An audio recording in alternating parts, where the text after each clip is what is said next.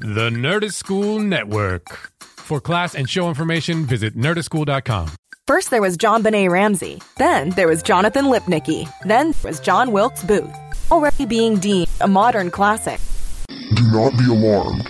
Make no indication that this advertisement is compromised. We are the Mission Commission, a cabal formed to subvert the worldwide government. Each week, we lock two unsuspecting geniuses in a room and force them to invent, solve, and innovate. Ensure humanity's progress. Subscribe to Your One Mission on iTunes. Your program will resume shortly. Tune into the Nerdist School Network, exclusive listen to Jaunts with Johns. And now back to your podcast. Well, it certainly gives one a sense of perspective, doesn't it? Yes, it does. And I think, prospectively speaking, I might want to prostitute myself to billionaire David Nebbit. Cordelia. What I mean is, he's a nice guy who wants some companionship. I could use some security, so when I say prostitute, what I mean is... Prostitute. For instance. Do you think you really could? I don't know. I could probably learn to love him. Looks aren't everything. Or chemistry. Personality, that's important. And except for a lot of other... It's not what's on the outside. Yeah, never mind. I'm fine here. Poor, alone. Oh, yay! Welcome to another episode of Tall, Dark, and Broody. I'm one of your co-hosts, Kelly Nugent. And I'm another of your co-hosts, Ryan Mogi. And today we are finishing up the first season of Angel with a very special guest. Fadil Sadi is here. Hey! Hey, guys. Thank you so much for coming on the show. Thank you. I'm really excited to be here again. I'm thrilled that I was picked as your season finale guest. I took the responsibility very seriously. Awesome. Yeah. Wow. Well, and we've got 3 episodes, so Yep. we really trust you. Oh, thanks. Yeah. Don't fuck it up. God, there's so much pressure. These were really heavy episodes, so I wanted us to do something that was a little lighter because there's a lot of pain. I'm going to be honest about this first episode and the 3. Uh-huh. Not interested. Is it because you hate street toughs? I wrote many times, is this episode racist? Many times. I don't know. It's so weird. I don't know if we're going to come out with an answer. But it is, there are elements. I mean, I feel like certainly Gunn's gang or crew is a mixed race crew. Yeah. In that there's like a white dude maybe playing a Latino guy. Well, there are Latino people. And black dudes. And black dudes. And a black girl. Yeah. And I think some white people in the background. They don't get speaking parts. Yeah. I don't know, man. I do feel like I'm trained when I see someone in a do-rag to worry about racism. Yeah. But I don't know if that's like my own internalized racism. Look, I love Angel, but it's not like this. The TV show hasn't given you a reason to worry about being a little bit. We had you on for our most recent, prior to this one, questionably racist. Right, episode. right. So and you're back. So it's We not. bring you in for Race Matters. It's not an insane worry to worry that like Angel might be a little bit tone deaf when it comes to race. I don't want to jump ahead, but some of the actions that Gunn does are maybe a little bit heavy-handed. Yeah. That being said, I really like this first episode mostly because it brings Gunn, who was my favorite character growing up, and immediately when you see him, right, it's like there's a dark alleyway, vampires are gonna eat somebody. Who shows up? Gunn, and then I think he says like expecting somebody else, and we're like, oh, we were, oh, what a wink to the audience. Yeah. It's also so cool that he's just a human. He's a human who saw a problem and a threat and was like, no, I'm gonna fight it. And there's something honorable about that. And he is flawed, for sure. Like, he is aggressively seeking the action all the time. Yeah. And, I mean, is that to forget other things in his life? Probably. Yeah, I mean, he watches one of his closest friends die in the first 10 minutes of the episode. Yeah. And he doesn't want to talk about it. Nope. He wants to move on. And his sister's like, we should talk. And he's like, get away from me. We need to do He's this going to thing. fit right in with Angel. They're He just and going Angel, to they're feedback very loop. similar. Yep. Pain, quiet, pain. How about the tail that like that gives Goose's Angel's dick? Is it called a goosing? Oh, yeah, where she, like, the little, like, makeup brush on the end of... Okay, so we get some Gunn, but we're also dealing with a blackmail demon prostitute storyline. Guys, what is up with this side story? Like, I don't why get does it. it exist? And it keeps resurfacing. Why? He keeps coming back. I mean, I think prostitute blackmail is one of the most, like, basic PI tropes. Yes. Right? So I feel like that's why this exists. I don't know what we're supposed to think about David as a character. Are we supposed to pity him? Yeah, I think we're supposed to pity him. I mean, I don't love the character because I am a nerd, and I was like, this like, it feels like you're just like making fun of him in a way that's like, he can talk to people. Let's not make him that or if he social. Can't, yeah, he's like got real problems. Right, he's not just a typical nerd. Yeah, I know, he has something else. And you can't just like take money from him and be like, "Ooh, thank you." Like, be honest with him. Well, and I know I picked the Cordelia prostitute dialogue to do, but like, there's a part of that where she is not empathetic to him at all. No, she sees him as just like a solution. Yes. To a problem that Whereas he might have an interesting personality. You guys only engage with him on this like weird level. Yeah, and they go into engaging with him like they want something from him. Yeah. Immediately. I felt bad for him. I don't like how a lot of like media portrays like nerds and like that kind of stuff. It just seems like kind of ham-fisted and like lame. And with him, I mean, I did understand, though. I did get his, and this kind of comes up a little bit more later, his desire for purpose in life. And like that is something that, of course, we all deal with. And that Angel doesn't really realize he wanted until he receives purpose. Yeah. Yes. And it's echoed in Lindsay's storyline. Like that idea of identity and feeling alone in a room full of people is absolutely thematically relevant. But David doesn't get to do anything. No. So I think if he had gotten one hero moment, I think it could have redeemed the character. What ends up happening with him over this? He's still around, right? He's just around? He's just around. Otto sounds so sad. I know, because I was really hoping there'd be another layer to this character. I was really hoping that as this B plot progressed, we were going to find out more about him, but we don't. It's sort of like what you see is what you get, and it's like, okay, maybe in future episodes, but not right now. Yeah. As a quick side note, what I thought was kind of cute was that Angel thought Dungeons and Dragons was a real thing. Yes. Yeah, that was really cute. That was cute, and of course Wesley knows what it is. Of course, he's been a dungeon master in his day. Though, and okay, I've only really played Dungeons and Dragons with adult people who are all kind of too cool for school sometimes. But none of us would wear a cape. I know that's 2 episodes later. Oh, when he's wearing his like satin cape. Like, is that a thing? Have you guys ever been to a role playing game where people dressed up? I've seen it portrayed a lot in media that way. Sure. Also, like, I mean, LARPing exists, but that's different. That's a totally different thing. I mean, Dungeons and Dragons is like it's fun, but it's essentially a board game, right? I mean, you're rolling die. It's not LARPing. You're not running around, but you're not dressed up. It's all imagination. Yeah, like it's not like, oh, I have a sword, and then you like fashion a sword out of right. You don't get out a physical. Yeah, you don't have a sword. You don't hold a sword. You imagine a sword. Yeah, I've never seen anyone dress up for Dungeons & Dragons. It just felt like it felt like trying to humiliate David more. It certainly was trying to humiliate David.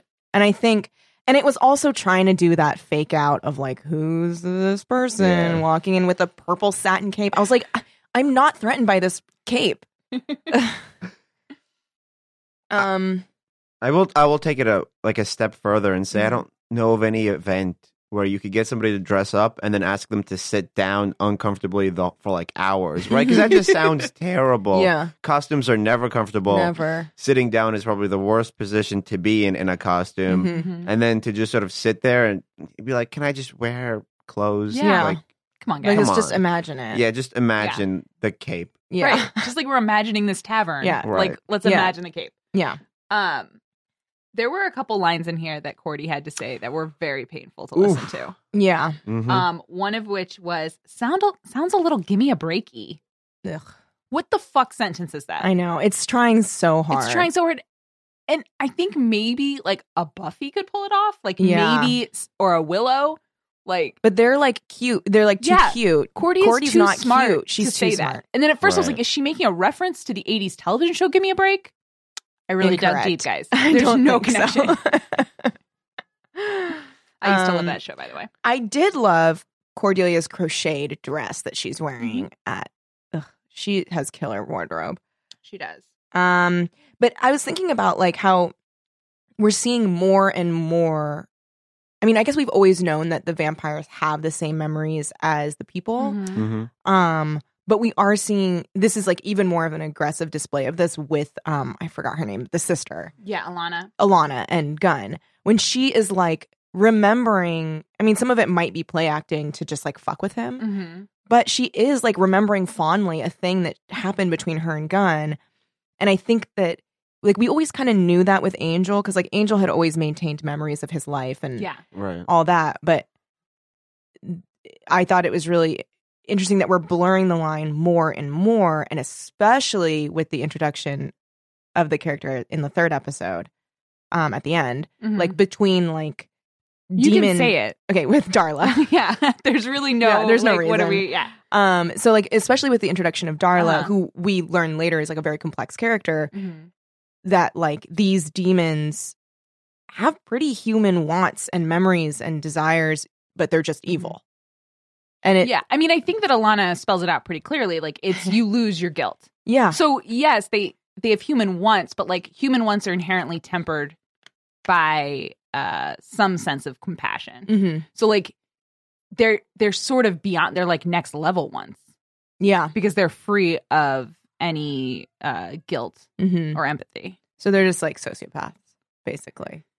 I think so. But I mean, strong though ones. Alana really wants her brother with her. So But I that's- mean, but she it's wants for him as her- a possession. I Yeah. think. I don't know, man.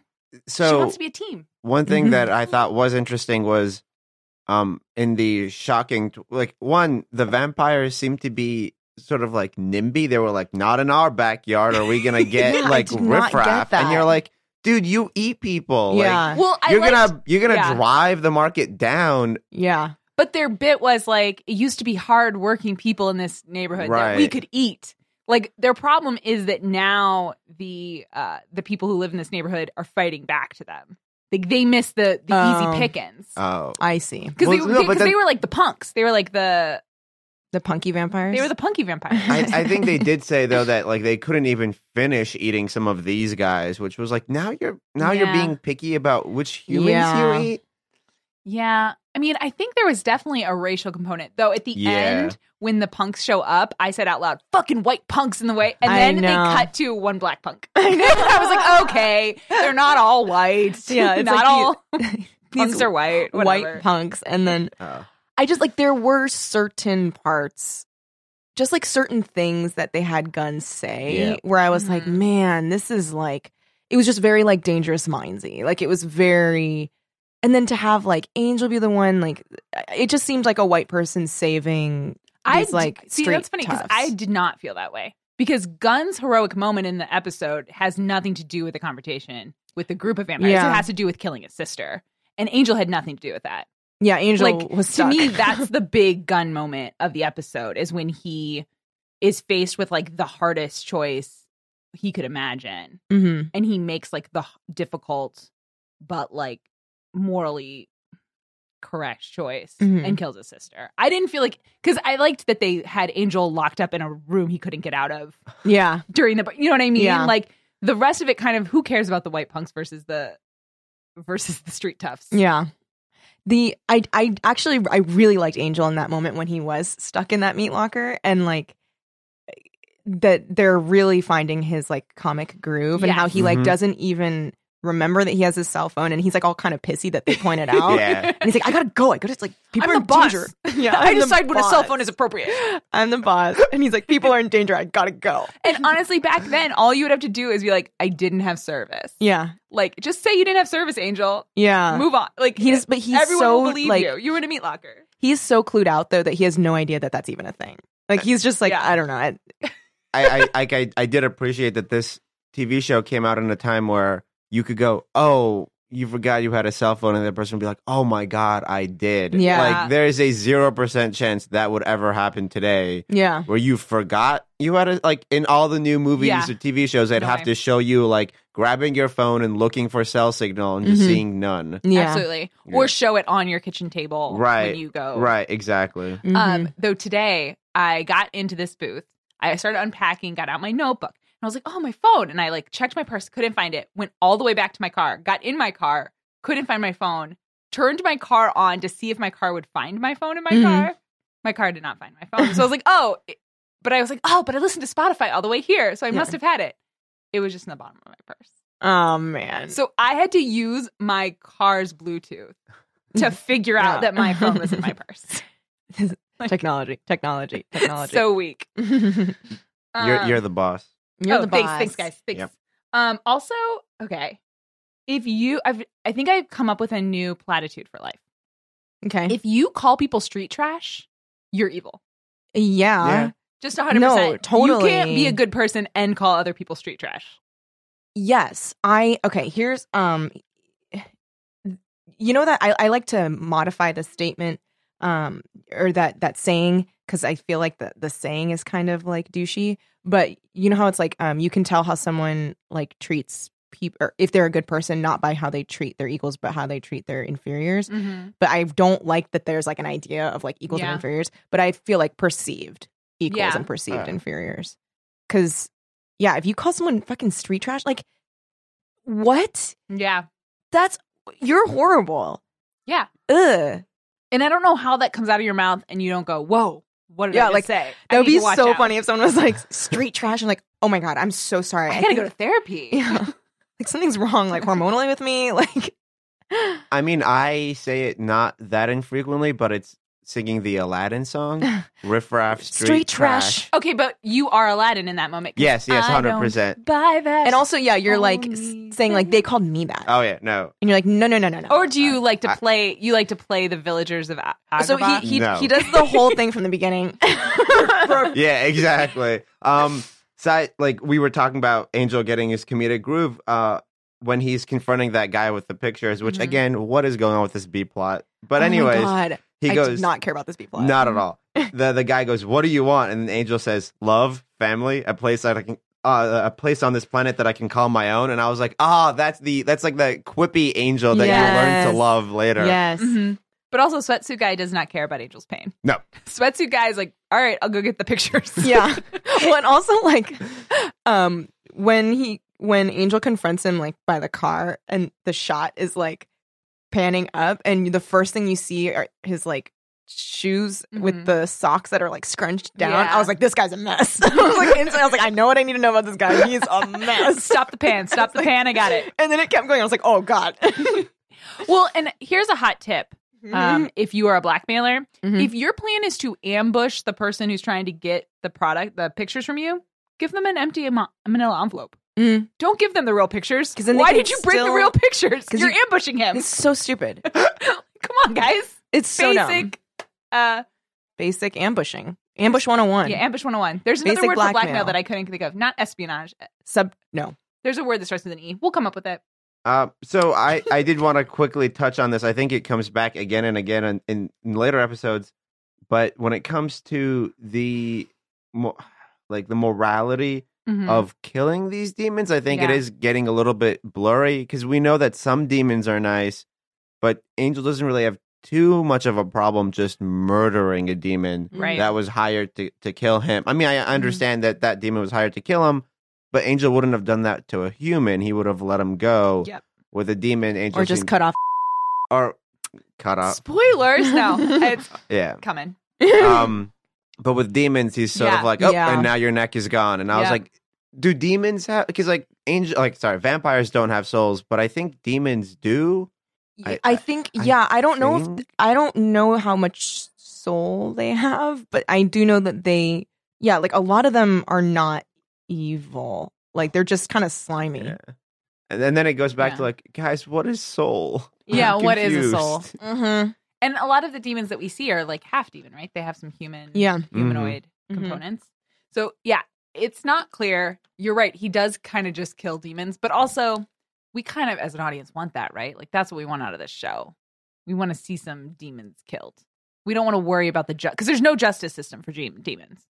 That's true. And also there's no like trials. Angel, in the same way that Buffy has to kind of look at it this way, has to kind of just look at things in black and white, at least up until this point. Mm-hmm. Because his whole thing is like, I am redeeming myself by killing demons and saving humans, like saving good humans.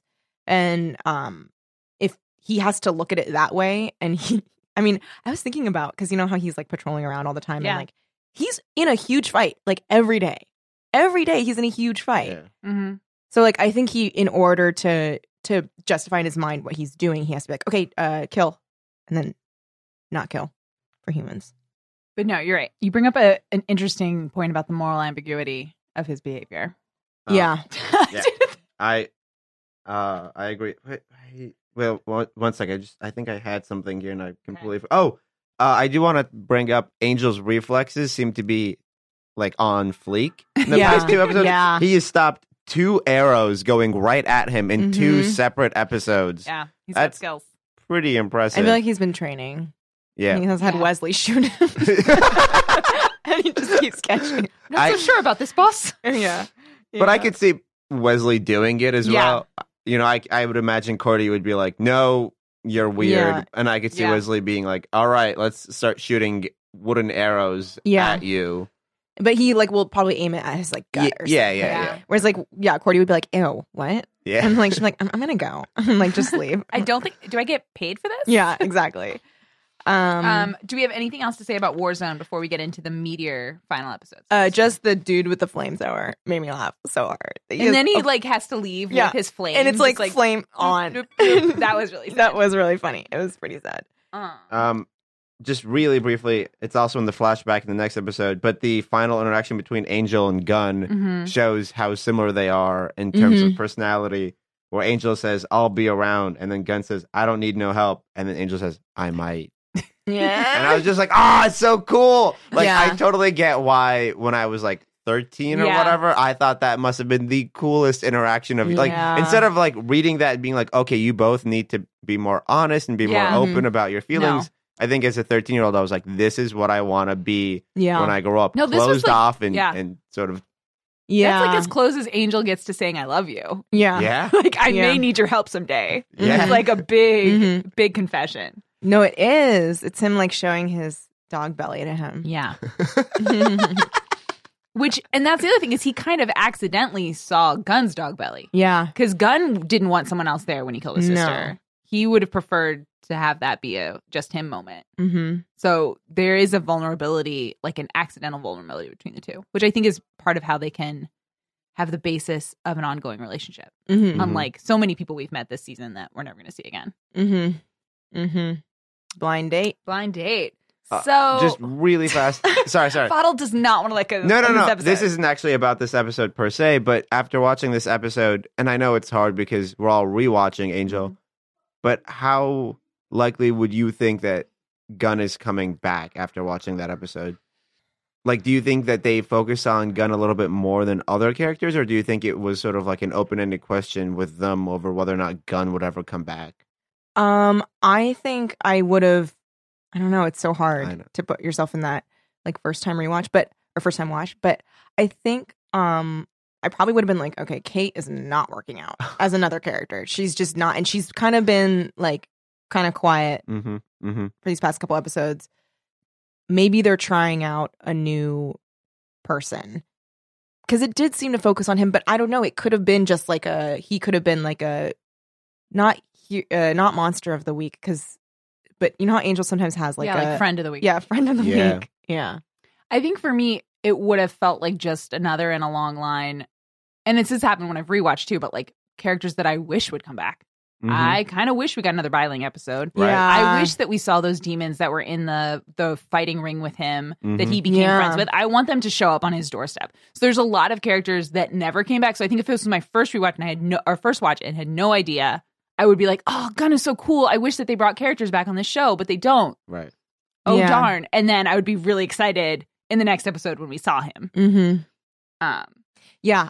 Even in the rewatch, I was like excited to see him again in the next episode. No, I'm excited. All of him that we get to see, I was excited to get more Lindsay. Like, I loved that Lindsay arc. Oh, Oh my God. yeah, it's really good. It's so good. And I love, okay.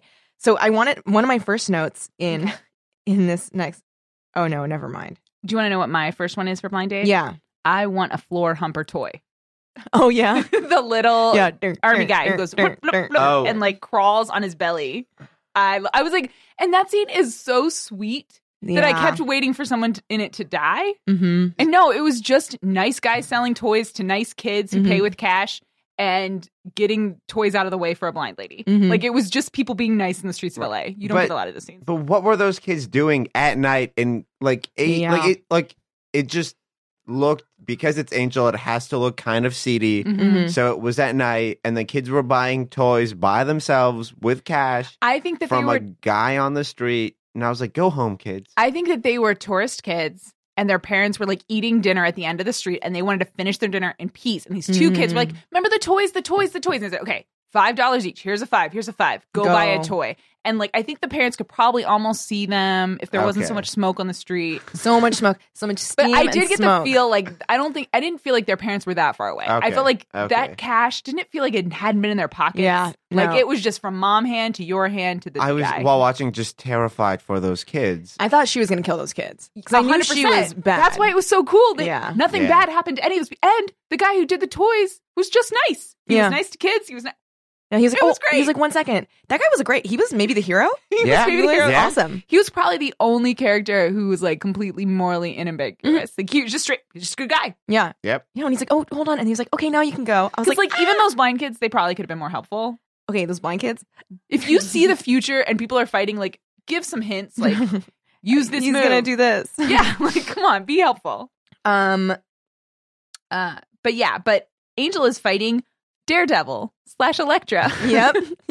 If you took the movie Daredevil, took those two characters, smushed them together, you have this lady.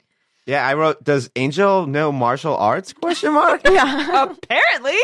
Which is great because, like, yeah, in the past 2 episodes, he's stopped arrows and now he's learned martial arts. Mm-hmm. I know he's supposed to be weaker than Buffy, but is he? No, he's getting strong. He's training. He's training with Leslie. He's training, and also, like many things in this series, powers that be. Powers that be. Yeah, they're just like martial arts. Martial arts.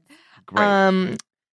I wrote, my first note was Cordy has gotten a lot better at typing because she now is using both hands. Yeah, and she's going quick. Like this I mean, Foley there's in probably some typos, right? Totally, it's riddled with typos. No, it was fine. She Googled, and I wrote this down: blind woman murder. And she found it exactly. She's got Google Phil.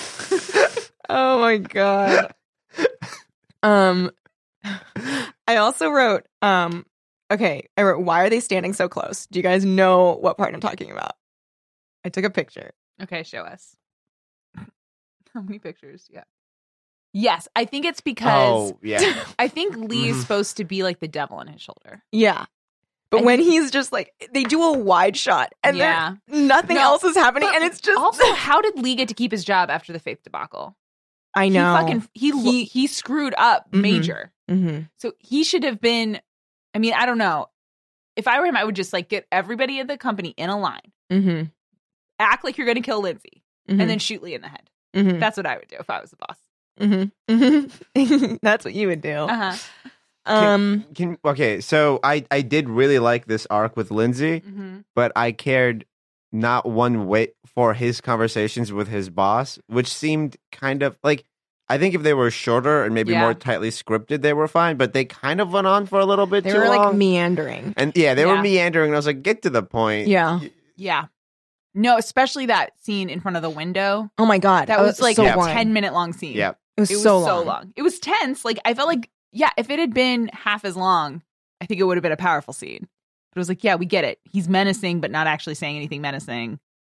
Mm-hmm. Right, but he's also trying to deliver a philosophy, but it's lost in like his old daddy conversational style. And I'm like, I think I wrote down at some point, it's like, what he's supposed to be explaining what the firm believes in, which is that, and you guys know more than me, but it's like something like the only thing that matters is power, and good and evil don't really matter. It's about who has the most power. Right. But he doesn't but that's his philosophy that he doesn't get out until the end of the freaking episode. So we have to go through so much stuff. And like, that's the bottom line. And I think he's trying to make it sound like he could be good, but we're past that. Yeah. If this was the first scene in Wolfram and Hart, sure. You can tell me that the senior partner or like the most senior guy that we see is trying to tell you that you need to find your place in the world. Maybe you get a family, maybe like whatever. Right. But like we know he's evil or at least amoral. So like there's no like dramatic tension of it. So like, we know that everything you're saying is a second meaning that you will explain to us in 40 minutes. Mm-hmm. So we got to sit through this in the meantime. Yeah, and like I did like though the tension Is a word in the parts where so when Lindsay's like, okay, I'll help you guys break in, and he like that whole part with like him trying to distract the guard and like with the thing in the corner. Yeah, that was really cool. That was so cool. I feel like that was really good. Honestly, the conversation where Lindsay tries to pour his heart out and tell his sob story, and So Angel's funny. just like, "Fuck you, whatever." Yeah, I wrote. Does that bring people back from dead? No. Who cares about you? I wrote down Angel's exact phrase because Yes, I felt like this is like the Angel that's quippy. He goes, "I'm sorry, I nutted off. Did you get to the part where you're evil?" So funny. So good. Loved it. So funny. And it's also true, like there's an idea that like a lot of times when people like are evil, they try to be like, well, it was like my life was like really hard and like this, that, whatever. Yeah, no one thinks of himself as a villain. Right. But it is so funny how like Angel just knocks it down midair. But also, it's also like a weakness of Angel because Lindsay is expressing a real thing, Mm-hmm. and Angel's just like, nope, I'm not interested in you. And perhaps if Angel had been more of a like receptive friend to Lindsay, he would not have been so easily swayed by a 6-figure salary and a 5th floor office. First of all, 5th floor office. Yeah. It's like 2 feet high. It's not very high. Not exciting. Well, full benefits package. Oh yeah, full benefits package. I think it's also Angel showed him no respect. Mm-hmm. So the path with Angel is earning respect every day. Mm-hmm. The path with Angel is hard and it's challenging, and he may never get the kind of security that he's longed for his whole life. Mm-hmm. This path gives him everything right away, and all he has to do is continue to be a person who doesn't care about ethics. Mm-hmm. That's all he has to do is like not just continue down the path he's on. Mm-hmm. So it's like I think he makes the easy choice, but I think there's something very human in the choice that he makes. I think a lot of us make the easy choice. Yeah, I mean, I will say in Angel's defense, he just did the same sort of like tough love 2 episodes earlier with Faith, and that seems to have worked out decently well. So I can totally see Angel being like, "This is my style, like it works." And with Gunn, it didn't go terrible either. Yeah. No, you're right. So I do think I do appreciate, and we can talk about this later, but I do appreciate that these episodes are starting to really deal with like human interactions a lot more than the earlier episodes in the season where it's sort of like Cordy has a flashback, somebody's in trouble, let's help them. And this one, there's a lot of like Angel human interaction, and that's good for the show. That's good for sort of fleshing out the characters. Yes, in a way that I think they tried to build a world as Angel as opposed to the police through Kate, and that dichotomy doesn't really work because they're pretty much on the same side, and the only way to make them a conflict is to make Kate dumb, which that sucks. That's not fun. We don't enjoy it. I don't think she liked playing it. Like, it's not fun to watch. Whereas the conflict between an amoral group of people whose interest is amassing power and Angel, who's trying to fight for good, even if that keeps him, powerless, is really interesting. Like, that conflict is inherently compelling. Whereas, Angel versus the cops, who cares? It's not interesting. Yeah. Totally. Do you get flashbacks watching all these lawyer scenes? Oh, I get certain when they're in the lobby, I was like remembering going to like those like big law offices in Century City. So I mean, my office was not like that. It's not a thing that people get fired in front of other people, though, right? That was just the dramatics for the firing squad kind of scene. Because I've never heard of that in real life. I don't think so. No. No. Although I did get like threatened to be fired in front of other attorneys. That's so gross. That's yeah, awful. Yeah, that's a terrible environment. Yeah, it was really toxic. Yeah, I'm glad you left. I'm glad too. But yeah, him wearing the badge was interesting to me because like we didn't have badges, but maybe I know that like DAs and PDs do because they're government. Maybe employees. He had just come from court. Like you didn't have to wear a badge. He uses it to go to like the secret files. Oh, that's remember? right. So maybe if you are evil and you have lots of secret files, then you have to use it. Right. Also, how much does Lila know? Do you think? I don't know. When she catches him. When she catches him too and she walks away and he instantly comes back out, I was like, wait for if I were her. Give it 2 minutes. Yeah. If I were her, I would just, because I know Lila. Uh-huh. And I think I'm probably pretty similar to her if I were to be an evil lawyer. Yeah, you've got a lot of Lila in you. Yeah. I would be literally like waiting around that corner with my phone, like camera, like just peeking out around the corner so I could see what's happening. Unless you already knew something was afoot. Maybe she's like, I don't want to get involved with this, like, because mind readers are going to be probably coming. Yeah. I wish I was a mind reader with her. I bet she's got all kinds of interesting things happening. She's probably got so many interesting secrets. Those mind readers had cool hair. Yeah. They looked so cool. That was a really intense scene. It was intense, and I liked the way it played out. Mm-hmm. I still don't fully understand why Lindsay didn't lose his life. Well, it reminded me of that scene in Breaking Bad when Gus kills that one dude in front of Bryan Cranston. Right, but Walter White has skills that no one knows how to make a thing that no one else knows how to make. He has it. He has a value. What value does Lindsay have? I mean, I'm glad he didn't get killed. Smart. Yeah, I think what it was that, and I feel the same way. This is one instance in which I'm like, yeah, this. I mean, like I like this for plot reasons, but logically, it's a little bit strained.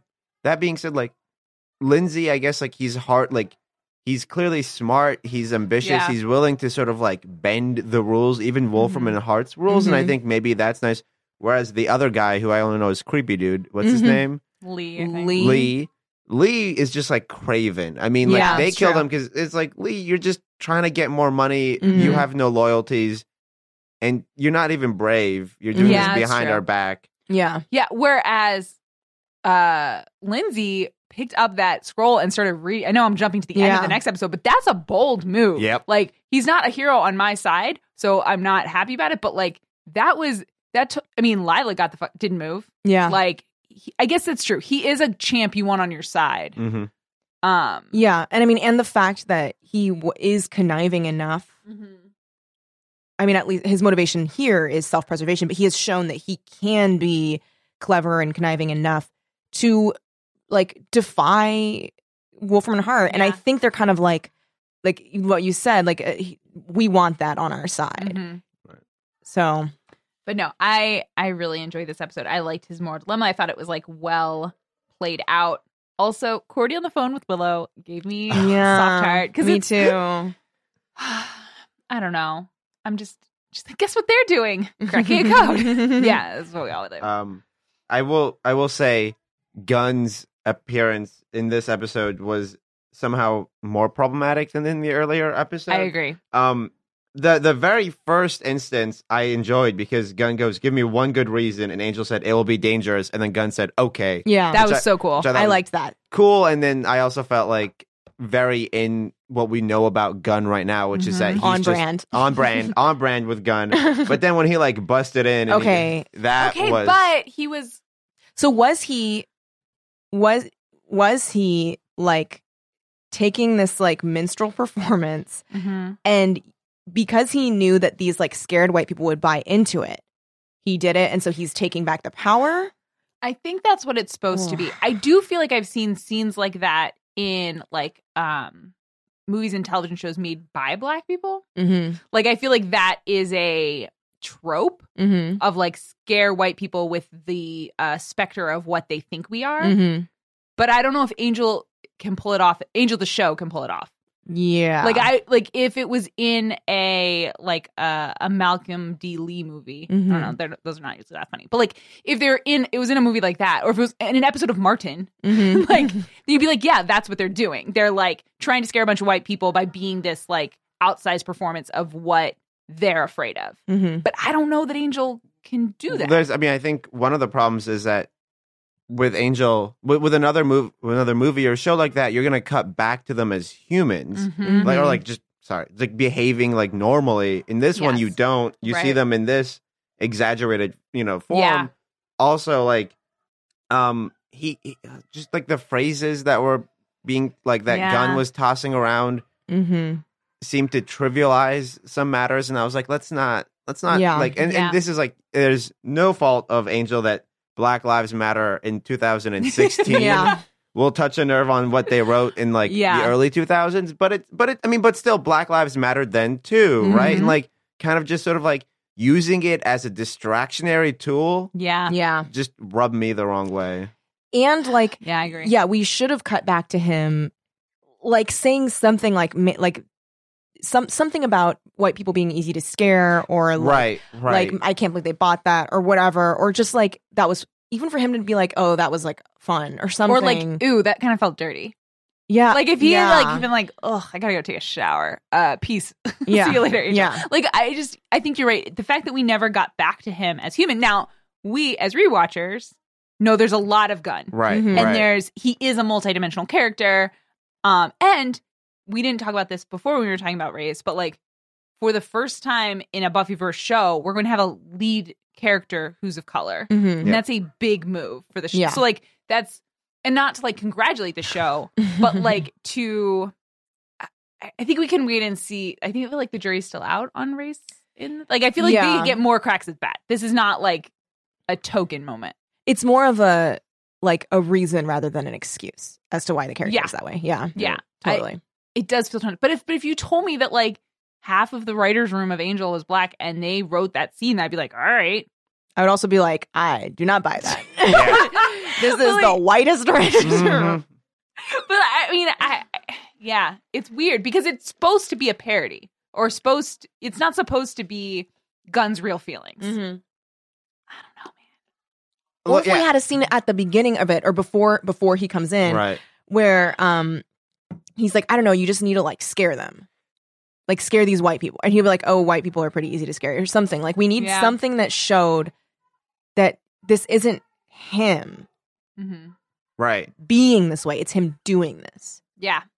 But I mean, look, does the phrase evil white folk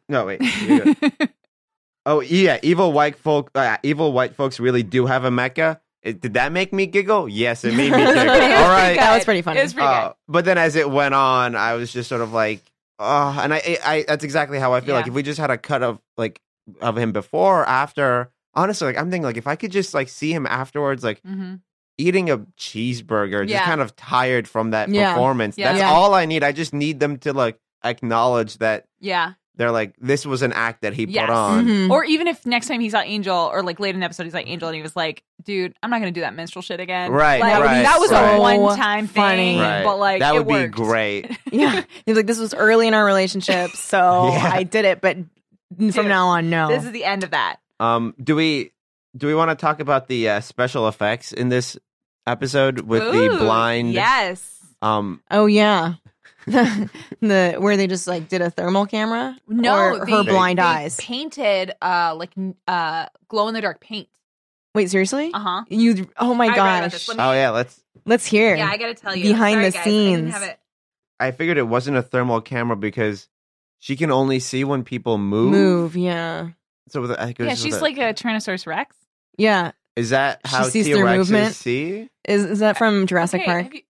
Clever girl. Whoa. Have you never seen Jurassic Park? No, of course I have. Are you when familiar, I was like 7. Are you familiar with the scene where they're sitting in the car, the two kids, and then the water shakes, so they know the Tyrannosaurus Rex is coming?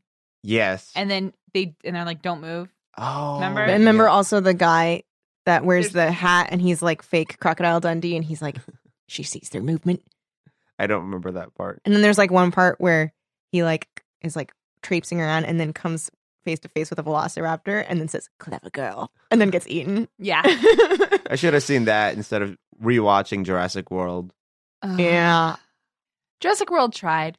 It was fine. It was whenever I'm with my family and they want to watch a movie, I'm like, yeah, we'll rewatch this. I'm okay. As long as it's not going to end up being a movie everybody hates. And Jurassic World strikes me as one where 5 people with pretty different views on what makes a good movie can come out being like, eh. Mm-hmm.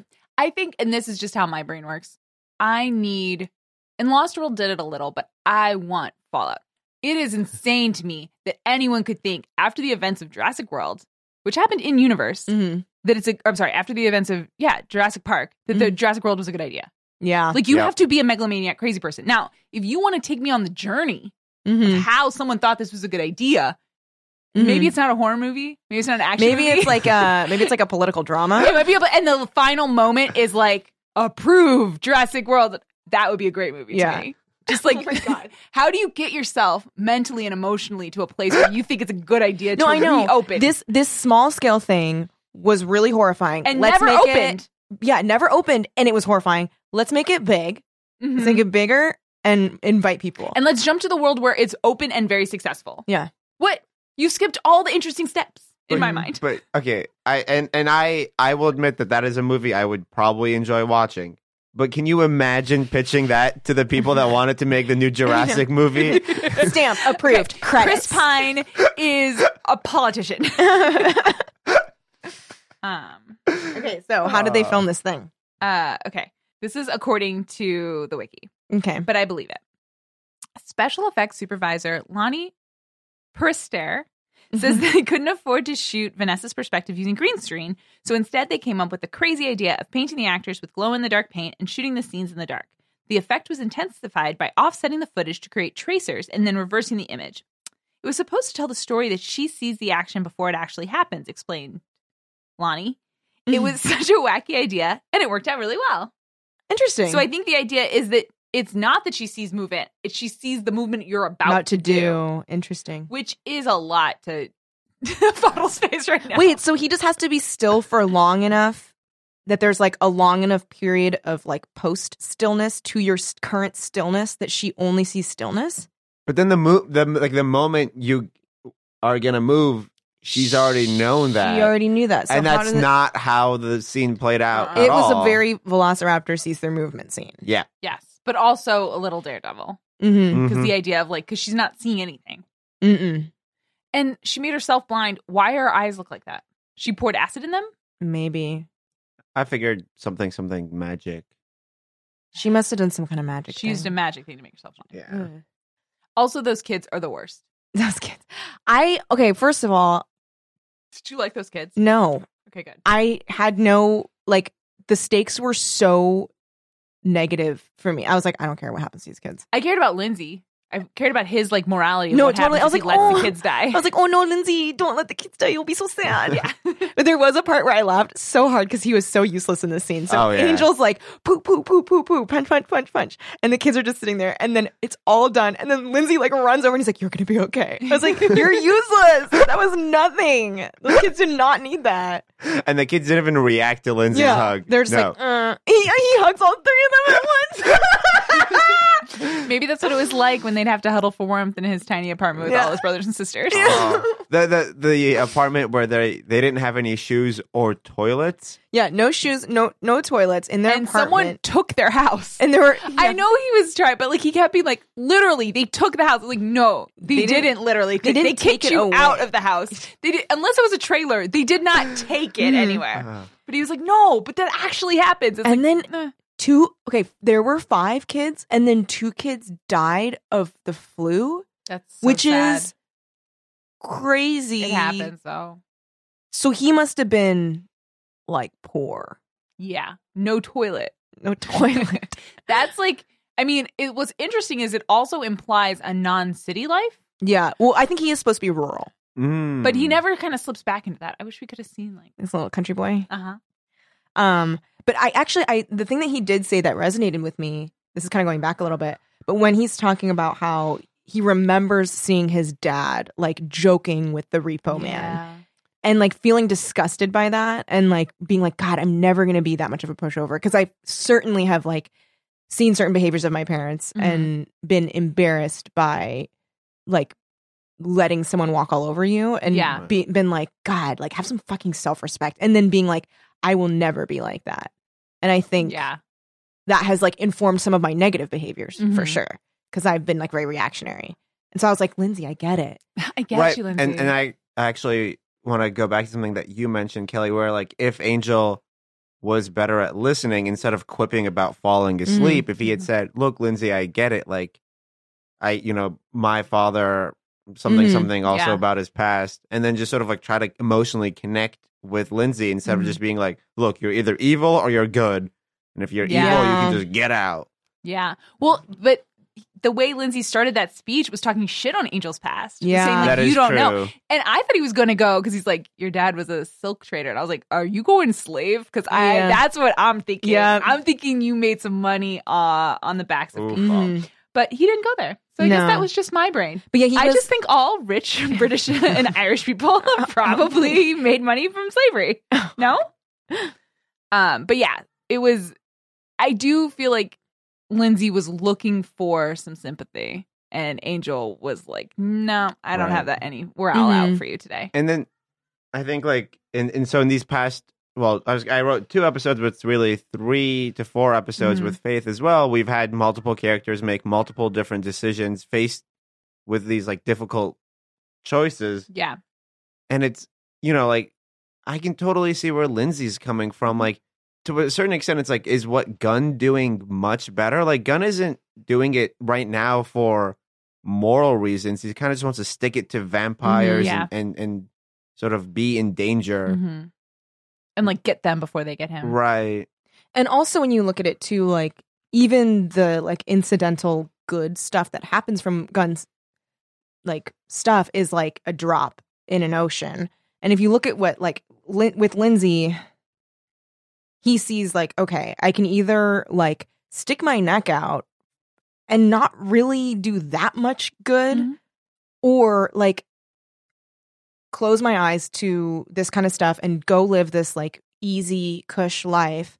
And when I'm not seeing that suffering, it's not my suffering. So it's easy like to be like, okay, that's something else that's happening. And I'm like, yes, I'm like evil and I'm like going along with the evilness, but is being good doing that much good? And I think he doesn't see it as worth it, obviously. Well, yeah. And I think it's not just a cush life, but it's also like, it's positive reinforcement. No one in Angel Investigations is being nice to Lindsay. No one's encouraging him. No one, he's not part of that family. I mean, when he came out and he was like, were you guys worried about me or something? They were just like, no, we thought you died. Yeah. And it's like, really hard. That's hard. Yeah. And meanwhile, you have like evil partner dude being like, calling him son and telling him he sees a path for him and telling him he believes in him and like telling him there's a future for him here.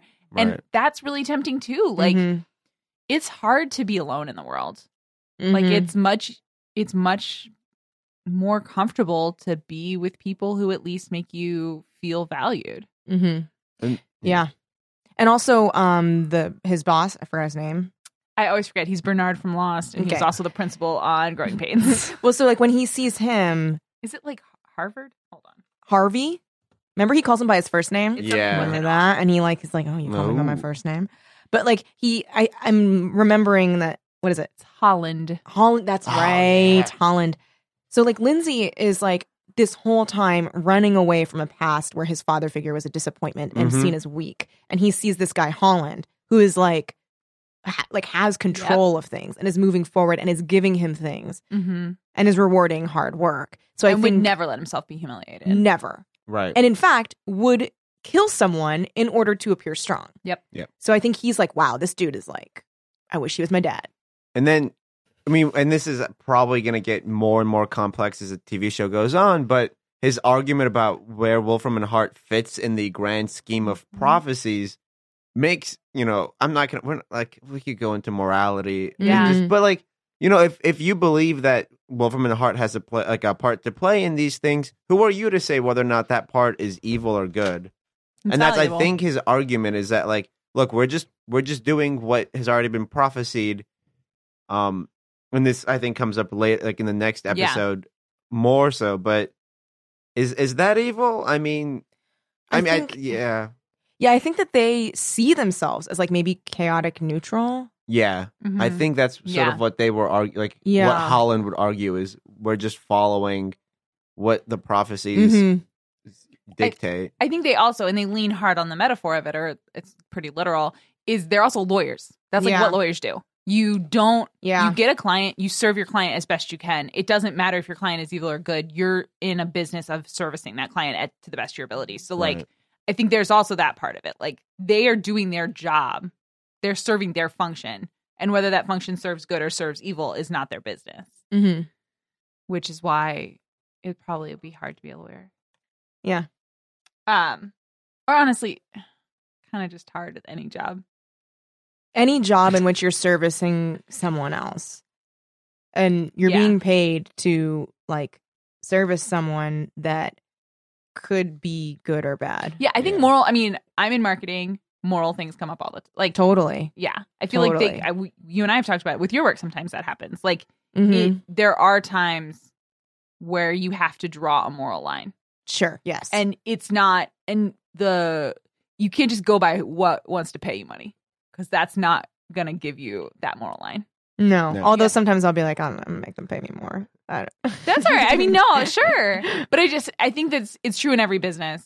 I think that the Wolfram and Hart and Angel makes how it's true in the law profession very clear. Mm-hmm. Totally. Okay, let's see. What else do I have here for anything more for Blind Date? I didn't have that many notes. I think I was just enjoying a lot of the episode. Yeah, and though there were a lot of long conversations with long conversations. I wrote the way that vamp runs around. There was like a vampire, the one in the lobby. Oh, yes, when he's like, "Wah!" Well, but he also is like, it's so bright. It's so bright in there. He doesn't know if it's sunlight. He might burn up at any moment.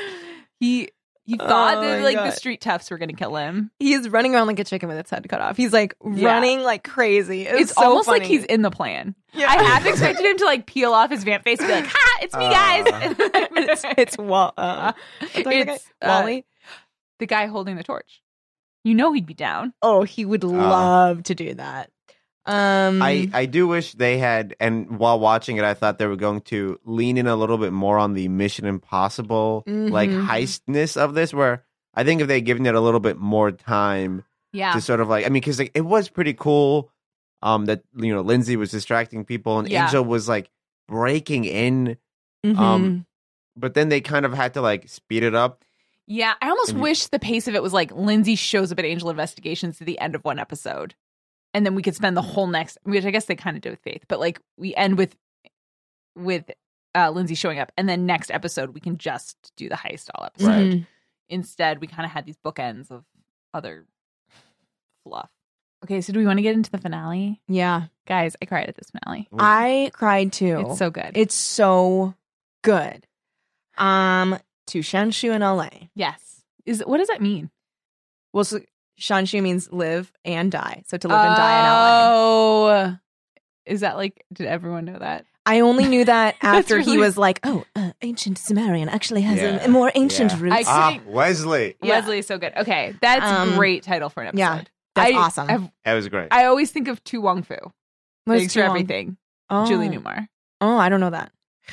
Ryan's Patrick Swayze, Swayze, John Leguizamo, Wesley Snipes, drag queens on a road trip from New York sounds to LA. Awesome. Breakdown in a small town where no one knows they're drag queens. Yes. Oh! That sounds awesome. Yeah. I would totally watch that. It ages weirdly because and I don't know, because like most of my knowledge of drag comes from Paris is Burning documentary and RuPaul's Drag Race.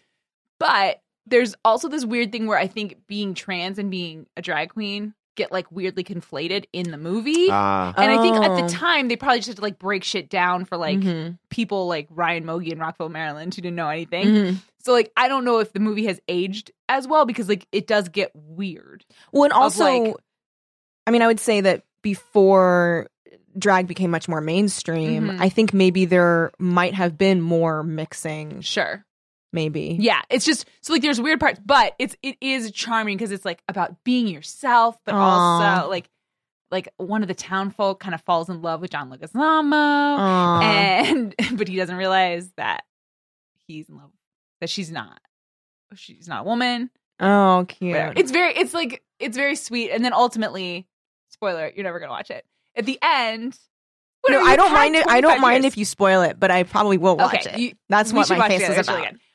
The end, everyone just embraces. Oh, that's great. Yeah, and so like it's just like they're like, we love you, and like I think maybe there might be a Thelma and Louise element, like maybe they're wanted for murder or something. Okay, and so in the end, they're like looking for the guy. They're like looking for their like driver's license photo, and everyone's like, no, we've never seen that person. We have friends. We've like our girlfriends are here, but like we don't know that person. Oh my gosh, that's so very funny. Sweet. It's a very sweet movie. What's the tone of the movie? Because I'm getting lighthearted right now.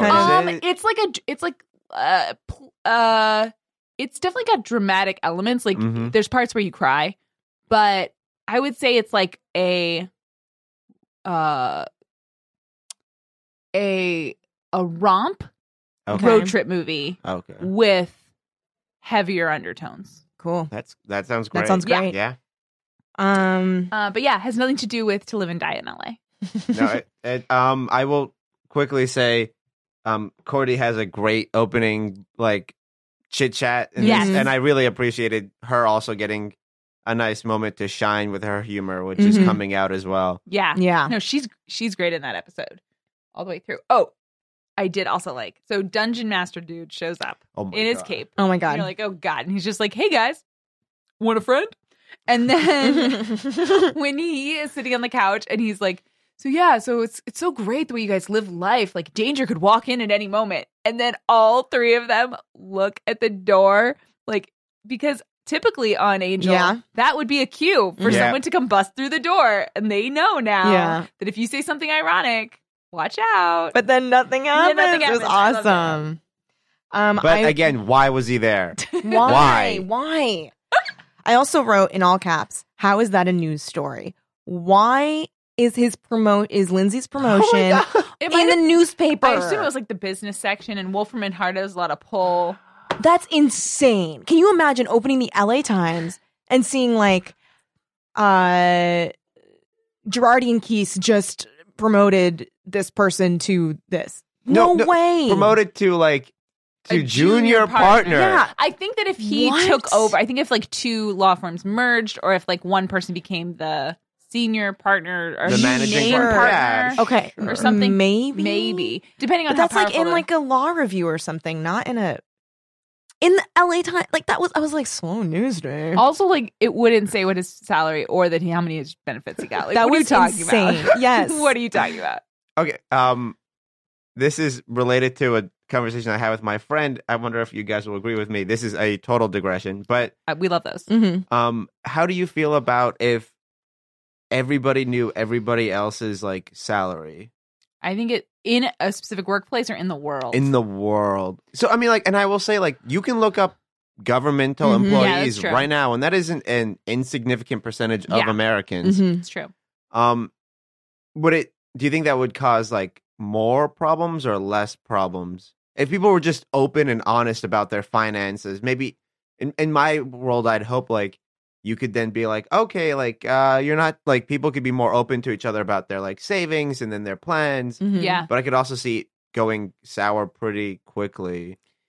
I think there's a privacy concern, but I do think within a specific workplace, it would make it so that certain kinds of like inequities would be addressed, like racial inequities and gender inequities would just like have to be, because you would need to justify the difference in income. Right.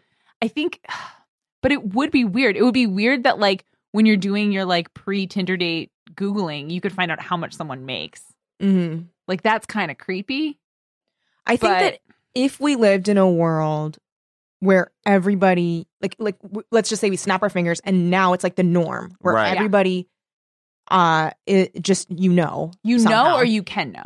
I think you can know, I guess. I think because I'm not interested. I don't want to like as soon as I see Fadl's face have like a Terminator thing pop up in his income. No, I'm not but like interested. if you just like, but I like, could let's say look it up. or if we lived in a world where you could, without like fear of social backlash, just be like, hey, how much do you make? And he would honestly answer. Yeah, like, oh, this much money. Right. I think that would like cut a lot of the I guess like coyness that people have with. I think it would cut. Yeah, I think you're right. It would cut coyness. I think it would also make like not just inequities upon certain positions, but I think like if people really thought about, and not to get into Bernie Sanders about it, but if people really thought about how much the 1% makes and how I just feel like income inequalities would just be so glaring that it would be really hard for those people in the 1% to justify it. Yeah. I think there would be, not that there would be like riots in the streets, right? But I think it would just be like, wait, why do you think you should make 2,000 times what I make? I mean, because I feel like right now what people do is try to like come out with like like people already try to figure out that kind of thing, and they try to use like educated guesses, and then if somebody purchases a home or something, people immediately go to Zillow or something to figure out how much that's worth. So we're already in this sort of like half measure. This is also coming from a person that just, I'm terrible at like not telling people these kinds of things. Like even in college. I'm pretty bad too. In college, like people would be like, what grade did you get? And whether it was like an A or a C, I would just be like, here it is. Like, why the hell would I hide it? And it's the same with like, if I'm having a conversation with you and I'm talking about money or my income or something, I will just within like 3 seconds be like, and this is how much I make. Because otherwise I'm going to have to start like making an effort to hide it. And I'm like, this doesn't need to be hidden. I don't give a shit. Yeah. I think there's like a difference between just being forthright and being braggy, because I have had friends, and especially when it was like we were all leaving law school. Oh, yeah. That was some bullshit, because I remember having a friend that was like, it made me feel like shit, because I had a job where I was grossly underpaid. Right. For being, it was ridiculous considering the staggering amount of debt that I had. It was ridiculous. And my friend at the time was like, oh, I'm going to go interview for this job tomorrow. I mean, it only pays $150K. So I'm not going to stay there, but it's a good place to start out. And I remember thinking, I think I said to her, I was like, God, you sound disgusting. And she was like, what? And I was like, you sound terrible. And I was like, and guess what? I was like, I don't give a shit how much you make. And she was like, and like visibly deflated, because she wanted me to be like, wow, like that is. Yeah. Yeah. I mean, that's what I worry that like things like that would happen. I guess I just want people to be like, you know, like, oh, and I'm trying to save, like, here's how much I've been saving. Like, this is my salary. And then other people, like, I would love to hear my friends' opinions. I'd love to know how much they save. Not because I'm like nosy, which separately I am, but like also because like I'd want to know like what I'm like, you know, how am I comparing to my peers? Like, should I be saving more? Should I not be? Like, where are we? But I guess it could lead to jealousy pretty quickly. I think it would, but people are people are that way jealous anyway. About everything. And I think here's the thing that I would dislike about that world, but I already hate it in this world, is I really don't give a fuck what anyone makes. I don't really care. Money is one of the most boring things to me in the world. Like, you got to save, you got to have retirement, you got to do it. Like, I can't opt out of money. Right. But I just do not care. So I think the people who do care would have like more fodder to talk about it, but like I would still not be interested in those conversations, and not necessarily like what's Fadl saying is like you know, like getting that kind of information is, I'm not saying that, but just more like no comparing and contrasting. No, I would amassing wealth. Like, I don't care. Yeah, or if you were like, okay, if someone was like, oh, this is like, for me it would be purely like how, not utilitarian, but like functional? It wouldn't be a social thing. It would be a functional thing where like if someone was like, oh, like I like bought this house, and if I were to be like, oh, how much do you make? And then I'd be like, how did you do that? Right. So that I can do that. That's exactly true. What I was 100%. Thinking. Yeah. Every time someone who is like a peer of mine buys a house, in my mind, and not even like in a money way, but honestly, I'm like, okay, so what is your take home? What percentage of that is your mortgage? How long? Like, I'm interested in that because I'm trying to like, exactly, project. Yeah. Like, can I do that? Right. Okay. Like maybe I can do it this way and like do whatever. Right. But I don't think I would I think if we could look up everyone's salary, I don't think that I would have at this point in my life have looked up your salary. Yeah. No. If we lived in that world. I know that there are people I feel like there are people that we both know who would know both of our salaries.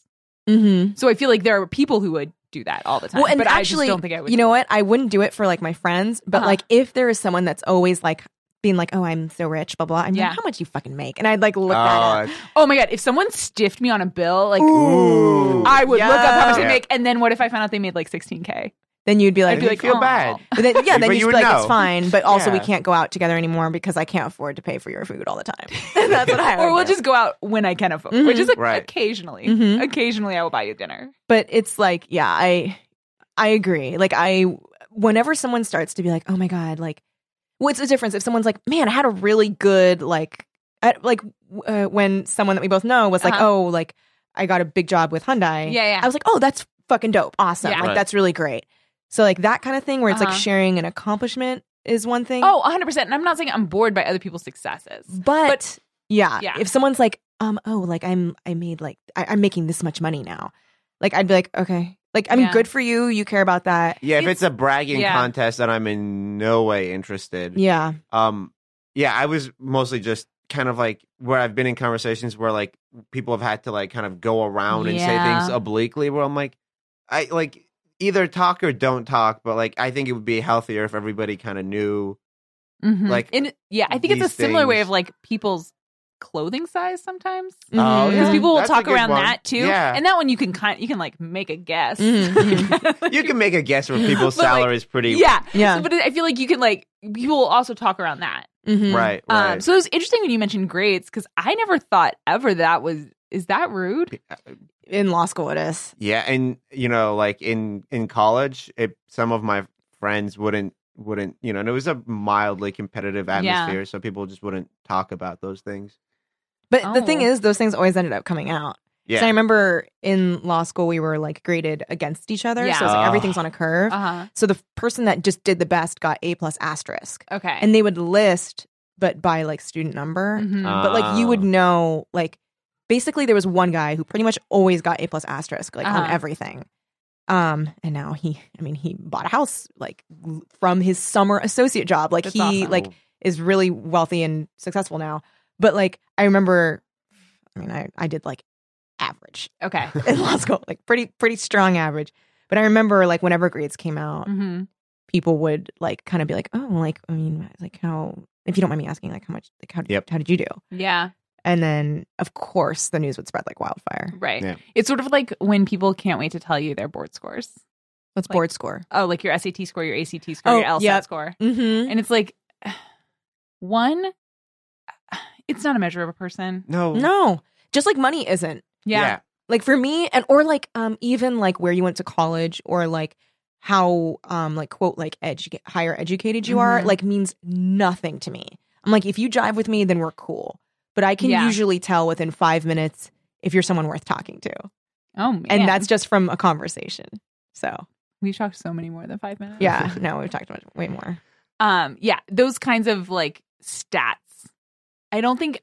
Yeah, I guess it would even the conversation in a lot of ways, and I think it would drop certain stigmas. Mm-hmm. Yeah, that's sort of like Yeah. like how many times in the past year or two have we read about female actors finding out like how much their male counterparts were making, and it was like obscenely more, and then they've and like that's that's great, and hopefully if things were more open, that would help. But I do also know that some firms have tried to do this, and some startups have, and I think sometimes it just hasn't done very well. I think the problem is that it's existing in that space, but not everywhere. Right. Yeah. So that's kind of it's hard. Yeah, it's tough. Yeah. Money. Ugh. I also wrote, remember Penny Saver? I still get a value pack. I get a value back too. Oh, I laughed so hard. So you know when like Kate comes up and those cops are like, spooky, whatever. Yeah. There's one of the cops, the look on his face is so funny as she walks away. He looks like he's about to be like, do you think we were like too hard on her? Like the look on his face is so funny. I wrote down I like Kate so much more when she has to deal with those like white boy jerk cops. Yes. I was like, because they're such jerks and they're so like they so are the patriarchy. I was like, all right, Kate, I'm on your side for 5 minutes. On her side for that. The second she comes on screen with Angel, She's the worst. such a bitch. She's terrible. I'll be honest. The moment we saw her, the moment I wrote, Kate is back. Why, God, why? And I think I screamed it at the television. I was like, no, this is you don't need her in this finale. She's not necessary. I was like, I couldn't really remember how things ended up with her. So I was like, does she die? I was like, maybe she dies. It's fine. Maybe if she dies. Yeah. Oh, yeah. I'd be like, good. Like, just because, like, her character, we've spent so much time and it hasn't paid off. No. And when she's like, yelling at Angel and she's like, you're not a person. I was like, first of all, that's fucking rude. Yeah. Angel is a person. But then when she's like, vampires who killed my father, or did you forget? I was like, nobody forgot. Stop thinking everybody forgot. You're so boring. Go away. She's really boring. I will say, after the explosion, when she again is being a jerk to Angel for no reason, when his house literally just exploded, and she's like, "You're a suspect." With his friend in it. I know. Like, you think he might have exploded his own house? Shut up. But her makeup looks great. Yeah, she looks like really an extra good. from Monster High. Yeah, she looks so looks good. Like, it's like zombie. Ophelia. She could play Ophelia with that makeup. She looks great. really good. She looks great, and her hair looks great. Yeah, she just generally looks really good. If you're gonna never see her again, this is the right way to see her. Yeah. So, and this is, I don't want to be like poking holes in this world. No, but like, how does Wesley survive this? I have no idea. Like, just like the powers that be. I was expecting. Okay, fine, thanks. I was expecting him to be like in like at least a corner, like some sort of like maybe like a safe, or you know what I mean, like some sort of like in a safe. Or like in the weapons closet. Or like in the weapon, like just something to explain how he survived a fireball of death. Yeah. And just looks a little bit scuffed up. Yeah, he wasn't really in very bad shape. Well, he had his like skin was a little pink because it was a little bit burned. Yeah, he did have little scratches. Pinky skin. Good. Okay, can we talk? And this might be an LA Minute situation. Oh, sure. Or not our Sunset. We'll see how we feel about it. Where the F is that farmer's market? I was like, is this Pomona? Like, what? Where is this? She drove really far away. And also those art supplies are like worse than the art supplies you get at Joann's. No, seriously, like, those were... There was something artisan about that farmer's market. No. So for some very odd reason, and I've only been to the USC campus maybe twice in my lifetime, but I went there once for like the book fair, and it kind of felt like the USC campus. Oh, okay. And, it very well could have been. Or I was like, is this supposed to be Santa Monica Boulevard? It seemed like maybe Santa Monica. Because there was a guy in like silver, like paint, and that's a Santa Monica Boulevard staple. You know what I think it was? I think they filmed somewhere LA adjacent. Yeah. Because you know how they like to do that. And I think they were just like, I don't know. It was like orange or okay, something. So like do we somewhere. But do we have Farmer's Mark Rex? What's your favorite one? I usually go to either the one that's right by me on Saturdays or Sundays. Saturdays. There's one on Saturdays and Tuesdays. The Silver Lake one I like. Cool. And then the one in Los Feliz is on Sundays, but I haven't been to it in a long time. Yeah, I like the Hollywood one, but I don't get to go. I've never been to the Hollywood it a lot. one. It's supposed to be one of the best ones in LA. Yeah, there's great fresh food, fresh like produce, and also like food, like hot food. Great drinks, great atmosphere. Yeah, cool artisans. Like I really like it, but I'm here every Sunday morning now. I know. How late does it go until 1:00? Ugh. I know. We could go before. I've actually sometimes been like, maybe I'll text Kelly, but usually we're watching our episodes. Mm-hmm. Do you have a favorite farmer's market? Okay, Bottle? so I buy most of my produce online. Mm-hmm. Okay, so I just like I have like I do like the boxes. I do Blue Apron primarily. So it's been like I think maybe a year and a half in which I've been doing them, and so they make like economic sense or just like rational sense if you're going from like eating out every meal to not eating out every meal, which is where I was coming from. I think it's still a lot more expensive than if you actually like made the time to go and buy your own stuff and figure out your own food, like meals for the week. But for someone like me who's just honestly lazy, like I'm just not going to lie about it. It does force me to eat in, and that has been really helpful in my life. And I get to cook a little bit more, and I feel more comfortable in the kitchen. At some point, you would imagine, like, I think the idea behind Blue Apron is like a Blue Apron is like a beginner chef, and so then like you kind of like that implies like a moving on. Yeah. Which Yeah. I think like I've gotten a lot more comfortable in the kitchen in the past year. I could probably move on pretty easily. Mhm. Yeah. And so now it's literally just laziness that's stopping me. Yeah. And like having to plan my meals in advance and having Mhm. to go pick up. Because like before that, what I would do is go to Trader Joe's and get like frozen meals. Right. And then be like, oh, look, I ate at home. And it's like, no, Yeah. you didn't. Like, Yeah. that's terrible for you, probably. Yeah. So much sodium. So much sodium. So much sodium. Oh my so god. much sodium. So Blue Apron, Uh-huh. Silver Lake, and Hollywood Farmers Market. Yeah. Hot tips. Hot tips. I usually for my cooking just like get certain staples and then usually I'll be like, I'll see what I can make with these things. Yeah. It's usually just eggs and cheese and beans Mhm. and greens. Yeah. And that's like some Some kind of thing. yeah.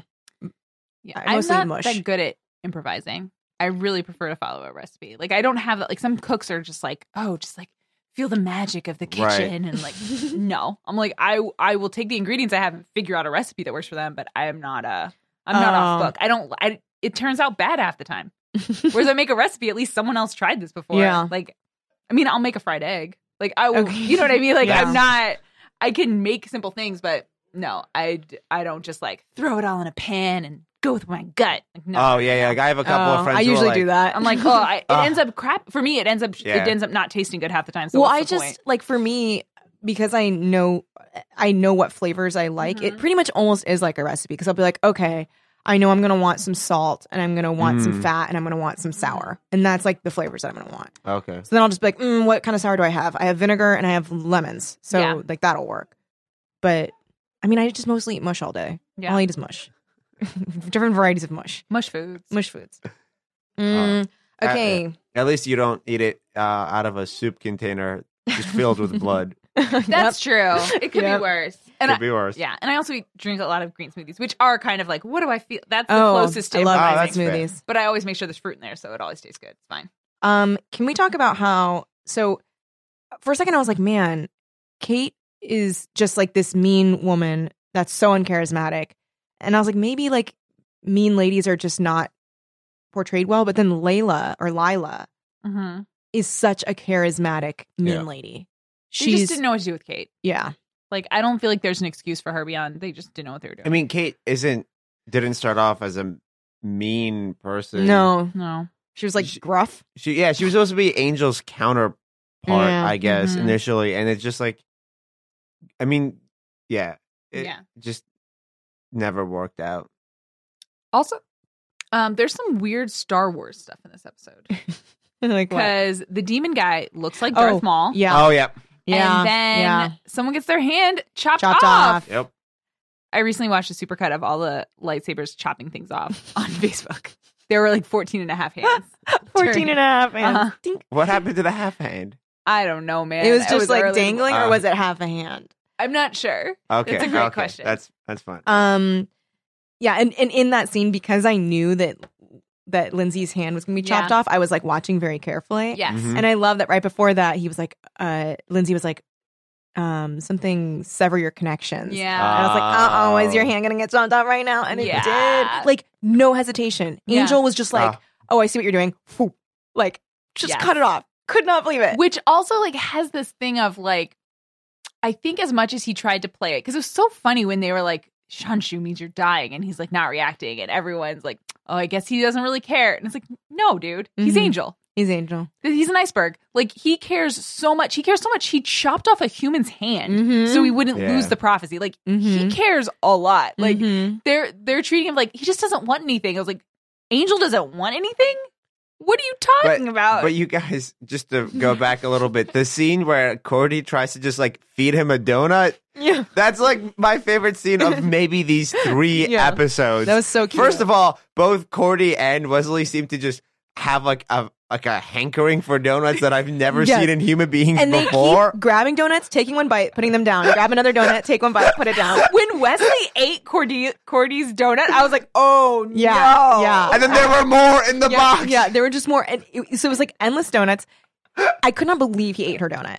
No, who does Who that? does that? And then he's Sociopaths. like, oops. And I'm like, you knew what you were doing. It know was. what I It had like it was partially consumed. Yeah. It wasn't like you actually grabbed somebody else's like like glass of water. Yeah, like, no. It was bitten and then pulled apart and then bitten again. And he was like, oops. Like, why was he taking it from her? Why did he take it out of her hands? I don't You know. didn't like what she was saying. Maybe there's a secret sub episode happening where the donuts are like a drug. Oh, that would be amazing. They fed Faith donuts earlier in this. It's true. In this They eat donuts a lot in this show. Yeah, coffee and donuts. This is definitely like reminding me that the eating styles of the early 2000s weren't the healthiest. What's your guys' favorite donut place? Ooh. I really don't eat donuts very often, Me neither. if ever. Like, I had donuts from that place. All right, let me think about it. Okay. There's this one place called Romero's Chicken and Donuts, and it's just rotisserie chickens Oh, that sounds great. with like, you can get them in burritos or whatever. And then they also have donuts, but they have this buttermilk donut that's really good. And I am not a sweets person. And this donut, and they have these huge apple fritters. So their big things are apple fritters and buttermilk old fashioned donuts. So that's my place. Can you get the chicken in the donut? Can you get like a chicken and donuts? No, it's just chicken Okay, so it's not like a and chicken and also waffles. donuts. It's not chicken sort of and waffles. thing. It's chickens and also donuts. Because I love chicken and waffles, and I feel like chicken and donuts could also be really good. good. You know what it might be? It might be one of those perfect salty sweet combinations where you just keep going till you die. Because like you never get tired of one flavor. You're just going back Maybe. and forth. Those Well, they're not buffets, right? No. So you just keep like ordering. No, you're gonna Just keep die. ordering. Ryan, you No. don't get it. Ryan, you There's don't no get such it. You don't get it, Ryan. You don't get it. You don't get No it. such thing as bottomless donuts. It's not a Bottomless chicken and donuts. no, What's my your thing place? is okay. I don't really eat donuts. She doesn't in eat LA. donuts. Like I like them. I just when am I going to go out and buy a fucking donut? Yeah. But whenever I go to Dallas, I go to Hypnotic, and I love their donuts. Really? Yeah, I think it's my friend Kaiser's there. She enables me, but Mm. yeah. So I will eat donuts on vacation. I guess that's what it is. Donuts on vacation. Donuts on vacation. What a great team name. We're Donuts on Vacation. Do we dress like donuts? Do we wear sprinkles? We wear sprinkles, but then also a Hawaiian Sunglasses. shirt. Oh, yeah.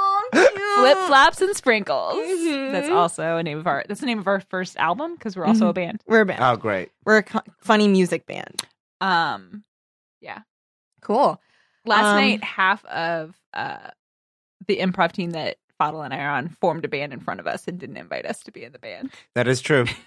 Oh my God, rude. So rude. Wait, but I thought They were definitely the three most musically talented of our crew. So, like, it was the three you would expect, right. but also we were left in the cold. I Aw. thought you got I tried to get in, and then I tried to like mix it with Boink 182, our Blink 182 cover band. And I Does think that exist at all? in theory, Okay. we sang a little last night. Oh, well, okay. And we also just added a bunch of other pop punk songs that will also be in our repertoire. Mm. But I think the three guys who decided to be in a band in front of all this very rudely may actually become a band. I feel like You think so? I think they will get a rehearsal space, and they were talking about like a rehearsal space and doing it. And this is shout out to Joe, but Joe was talking about it and like, Well, I I don't- think if Patrick booked a space, is Joe Okay. not going to show up? no, if Patrick booked it, Joe will show up. But if Joe's not going to book a space by himself. He has like 14 other projects he's currently working on. Guys, we all have projects. We got so many projects. So many projects. All right, I don't Projects even on need to projects be on in this projects. band. I will go to all the I mean, shows. I wasn't invited, which is fine because I'm tone deaf. No, but I decided you could be like the Sly from California Dreams. You'll be like our manager, Aw. right? Wouldn't you be a good manager? You'd be a good manager, Fadl. Thanks. Did you You're a guys good hype notice man. the boom falling into the frame again? No, I'm not looking for booms, girl. I missed it. Where was this? Because I think I might have seen it. It was in the office, Okay, yeah. and I think it was Angel and Cordelia. This happens a lot in this show. I It never saw- happens in Buffy. It always happens. I in this saw show. it. A sleepy boom operator. I saw it, and I just remember thinking, because you guys talked about it in like Yeah. the previous podcast, and I was like, I was excited that Yeah, I you was got like, to I witness saw it. like a flash, and I was like, I think that's Yeah, what Kelly was talking about. yeah, it happens again here. But so Cordy at some point goes, enough with the scratch and sniff visions. That was pretty cool. Great. Great job, Oh, Cordy. and God, her when she's getting all of those visions, She was that performance so good. was so good. That's one place where I cried. Yeah, I 'Cause cried. It was so powerful. It was just so when good. when she's just like catatonic and just crying. So sad. I was like, I cried there. And then when she wakes up and she like looks over and she just says Angel, and I was like, Yeah. no, Yeah. I cried. And then Yeah. like it like far away, it's like all three of them Yeah. holding hands. It's very cute. It was very sweet. I will say the physicians, when Angel goes, no medicine will help her, pretty quickly went, okay. I know. They're like, I mean, I guess if you say so. Well, they Random work in stranger. There's like demons in that LA. Like Yeah. I'm sure that they're like, all right. This is like a demonic sickness. I did, yeah. Or even when she said we're family at the end. Oh, that I was yeah. so loved sweet. that. I loved that. Yeah, Cordelia definitely gets like a surprise arc in this Mhm. episode because you don't see it coming, No. and then she has this traumatic experience that changes her Mhm. and deepens her in a way that I think she was on that path already. But now I think she's not going to be thinking about money in the same way that she has been. I mean, Right. even when she was, and we read at the beginning of this episode, we read that like short clip about her. And I hated Considering that. being a Considering prostitute. prostituting Or herself. it's really she's But- calling it but- prostitute, but it's really just being a sugar baby. right. That's all it is. Sugar you know. models. Sugarmodels.com. But I also thought, she wasn't serious then either. No. And I think, if you think about the arc that she's taken this season, it's probably like Angel's had an arc, but I don't think it's anywhere close to Cordy's Mm-hmm. Yeah. arc of like leaving and coming to LA, leaving Sunnydale, coming to LA, and then having like one of the first people you really connect to die. yeah. Yeah, I mean, she goes from being like queen bee to Right. realizing that she doesn't matter Mm-hmm. Right. to like being close to Doyle, having Yeah. him die, and then Right. being tasked with like a greater destiny, Right. Yes. and then fully understanding that destiny in this episode. Yeah. I think that's like such a huge. And accepting her place. I think Yeah. like because she would make jokes about like, if you don't see me, I'm married to some dude and I'm never going to Mhm. see you Right. again. And like, she's not going to make jokes like that anymore. Like these are her people. This is her Right. life. Like she's very fully in her life now, Mhm. which And- is great. And she's learned how to share an apartment. I mean, with a Mhm. ghost. Ghost, but yeah. yeah, but she's who like, would've thought she could be a good roommate. yeah, she seems like a pretty nice roommate. Mm-hmm. Before we go, I have to say maggot face. Gross. Oh. So gross. So, like, it was cool, but gross. It was cool but gross. Yeah. We should introduce Fodl. I know. But we were going to do that at the end. Oh, and then it's, Yeah, that's what Yeah. that's what Ryan thought in her Okay. mind. But we could do it now. no, we can do it at some Um, point. It's just that someone's coming in at 12. No, I know. So we Yeah. got to wrap up. All right. So I said maggot face. Maggot face. Any other big move? I mean, we talked about Darla. I feel like we have so much to talk about with Darla that I don't know that we can even start right now. Well, right, because we haven't seen anything. Just we see a woman with Darla's face in a box, scared. Mhm. Right. That's all we have right now. Yeah. And I'm excited for what that means for the next Yeah. season because I fucking love Darla. Mhm. Yeah. So I think that's going to be a really fun. Okay, so should we do highs and lows of the season? Sure. Okay. Does everyone want a second to think about what their highs and lows are? Yeah. Well, I would say one of my highs was actually this episode. I thought Yeah. this episode was fucking awesome. This was a Mhm. really cool episode that was like really every character was like really extensively explored and I felt for all of them there. Okay, what's your low? Give me a second for the low. Really? Well, Ryan, what's your Oh, low? the demon that like cuddles people from behind and like shoots through into their I feel like the low is Oh. like the most obvious thing in America. what? Okay. Maybe I blocked it. What is it? Maybe. Okay, so the high of this season for me is watching these people go from estranged people that they knew before Mhm. to being a family. Okay. Right. So like that arc is what I love about this season. My low is Kate. Oh, just everything. generally. Just- oh, I just was generally. We were picturing, thinking like, moments. episodes. Yeah. Yeah. Okay, Kate is a definite low. Oh, Kate is God, low. yes. She just Okay. like sucks the I didn't say episodes. So that, like yeah. okay, for high. me, the episode where everyone's too emotional because there's so much Oh, Kate. yeah. That was a mess for me. That was a mess. I just didn't like her in it. Ugh. That's my general feeling about Kate. It's just like, ugh. I mean, yeah, again, when I saw Kate in this season finale, I screamed at my television. Yeah. And it's no fault of the actress who does a good job. It's like just a horrible character to play. And her father, like, oh my God, who shed a single tear when he died? No. Well, she did. Well, she did. But shed so many tears. Screaming tears. His character was lame. Okay, highs and lows. I think one of the highs of the season for me, and I don't know if you guys talked about this because that episode hasn't come out yet, which is the episodes right before these. Yes. But when Angel and Buffy were talking, not all of it was great, but when Angel was like, look, here's the thing, is like, this is my town. Like, you're not in my life. We had this agreement. And I was like, and he was like, good for you that you can move on. I can't. And I'm just going to be here. And I was just like, oh my God. Like, I really did appreciate it. Cause it's sort of like, we talked about mopey Angel before. And I feel like he's finally moving on and sort of accepting his place in the world without Buffy. And that's, I understand, very painful, but I do appreciate that he stood up and he just said, like, this is my town. You didn't come here because you were worried about me. I'm always in danger. Yeah. And I was like, you came here because of faith. And I was like, wow. Yeah. Because it was so that true. was like a high of my life. That was great. That was really good. So plug time. Fodl, do you have anything that you'd like to plug? No, you can, I guess, follow me on Twitter if you want to at Fodl Sadi. I'm mostly just retweeting political stuff right now. Also, if this comes out before the elections, go vote. Yeah. Go vote, man. Yeah. Go vote. And if it comes out after the elections, don't forget that you need to vote some places every year and definitely every other year. So don't only vote every 4 years. And like, if you can, mail-in ballots are very easy to do and they take minutes. So, I did mine already. I mailed mine in. Yeah. I have not mailed mine in, but I'm gonna. Go ahead. Great. Yeah. Great. Good job. I promise. Cool. All right. Thank you so much for coming, Fodl. Thank you so much for coming on the show, Thank you Fodl. so much. Yeah. It's always a pleasure having you on. Thanks.